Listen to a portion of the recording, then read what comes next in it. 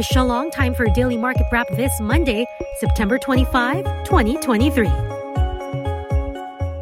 Asian markets traded in tight ranges on Monday while oil resumed its rally after last week's pause as investors weighed the Federal Reserve's higher for longer stance. Chinese stocks weighed on Asian equities. Philippine shares, though, managed to turn around, closing up 0.5% for the day on a hefty 8.5 billion pesos value turnover. ICCP's Manny Ocampo says 1 to 2 more rate hikes for the year by the Federal Reserve, and the Bangko Sentral is already priced in by the markets. He warns there might be a few earnings surprises, bad ones, coming up soon. We might find a few surprises on the downsides that maybe robust earnings growth that we were expecting or at least saw in the first half may start showing some chinks in the armor, if you'd like. Maybe bets off on maybe stronger growth until maybe second half of next year. But first half will maybe be a recovery period from. I guess we'll see where the dust settles. Meanwhile, COL Financial's Ann Ong has this advice. So we think that this sell-off was largely driven by the foreign passive flows, mainly from the FTSE and the MSCI rebalancing, which saw significant foreign outflow for the Philippines and the significant fundamental headwinds, such as the higher-than-expected inflation prints and lower-than-expected GDP. However, we think that these factors have largely been priced in. Clients should take a bottom-up approach and pick stocks as they approach or bounce off their individual support levels, rather than look at the overall index level. In corporate stories, DMCI Mining says first-half production already beat 2022's full-year numbers, citing improved operational efficiency and permit timing. From January to June, production nearly doubled to 1.12 million wet metric tons, already exceeding last year's 1.03 million. The company says it is looking to open new mines in Zambales to sustain momentum and offset the impact of its Berong mine depletion. One to begin operations by December this year, and another by the second quarter of 2024.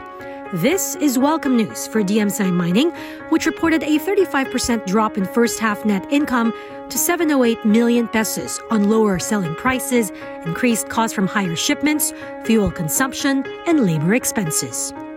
Meanwhile, Globe Telecom signed term loan facilities with Metrobank for a total of 15 billion pesos to be used to finance capex and refinance debt.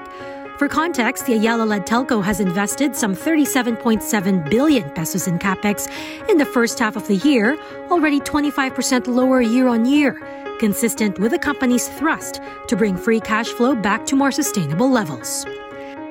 We harvest about 4 million heads of chicken a month. Our volume is about 400,000 50-kilo bags of feeds per month as well. In other news, animal feeds manufacturer Vitarich says while they're not back to pre-COVID 2019 levels yet, the worst is behind them already. Many of their institutional clients are now planning with a focus on growth. Vitarich CEO Rocco Sarmiento looking at finishing the year strong. Coming from the poultry side and the livestock side, we actually oversupplied the market. Just the local players. This actually caused an oversupply together with a massive amount of importation. So prices actually of chicken went down May, June, July this year. So with regards to livestock, we're balancing. We're doing a balancing act because the start of 2023, everyone was very optimistic. It was supposed to be the first COVID-free year. However, we fell flat-footed on our expectations. I think we were too optimistic. The buying power seems to be lower than expected. Last year was horrible because of the war and everything. Everything shot up. By how much? Up 30 to 50%. Wow. So it's quite big depending on what grain you're talking about. But it's already lowered. It's stabilized this year at the start of the year to our surprise actually. Harvest around the world actually tapered it off because they had good harvests. But because of El Nino, that's going to be affecting. That's one of the threats coming into 2024. Other than that, I think prices have stabilized this year, and we're looking for stability coming into next year. And finally, gaming tech company DFNN is selling 100% of its subsidiary, Nico Bayan Inc., which is into software solutions development, to Vanguard Investments. The price tag, 2 million pesos. The sale is meant to streamline operations and improve overall profitability.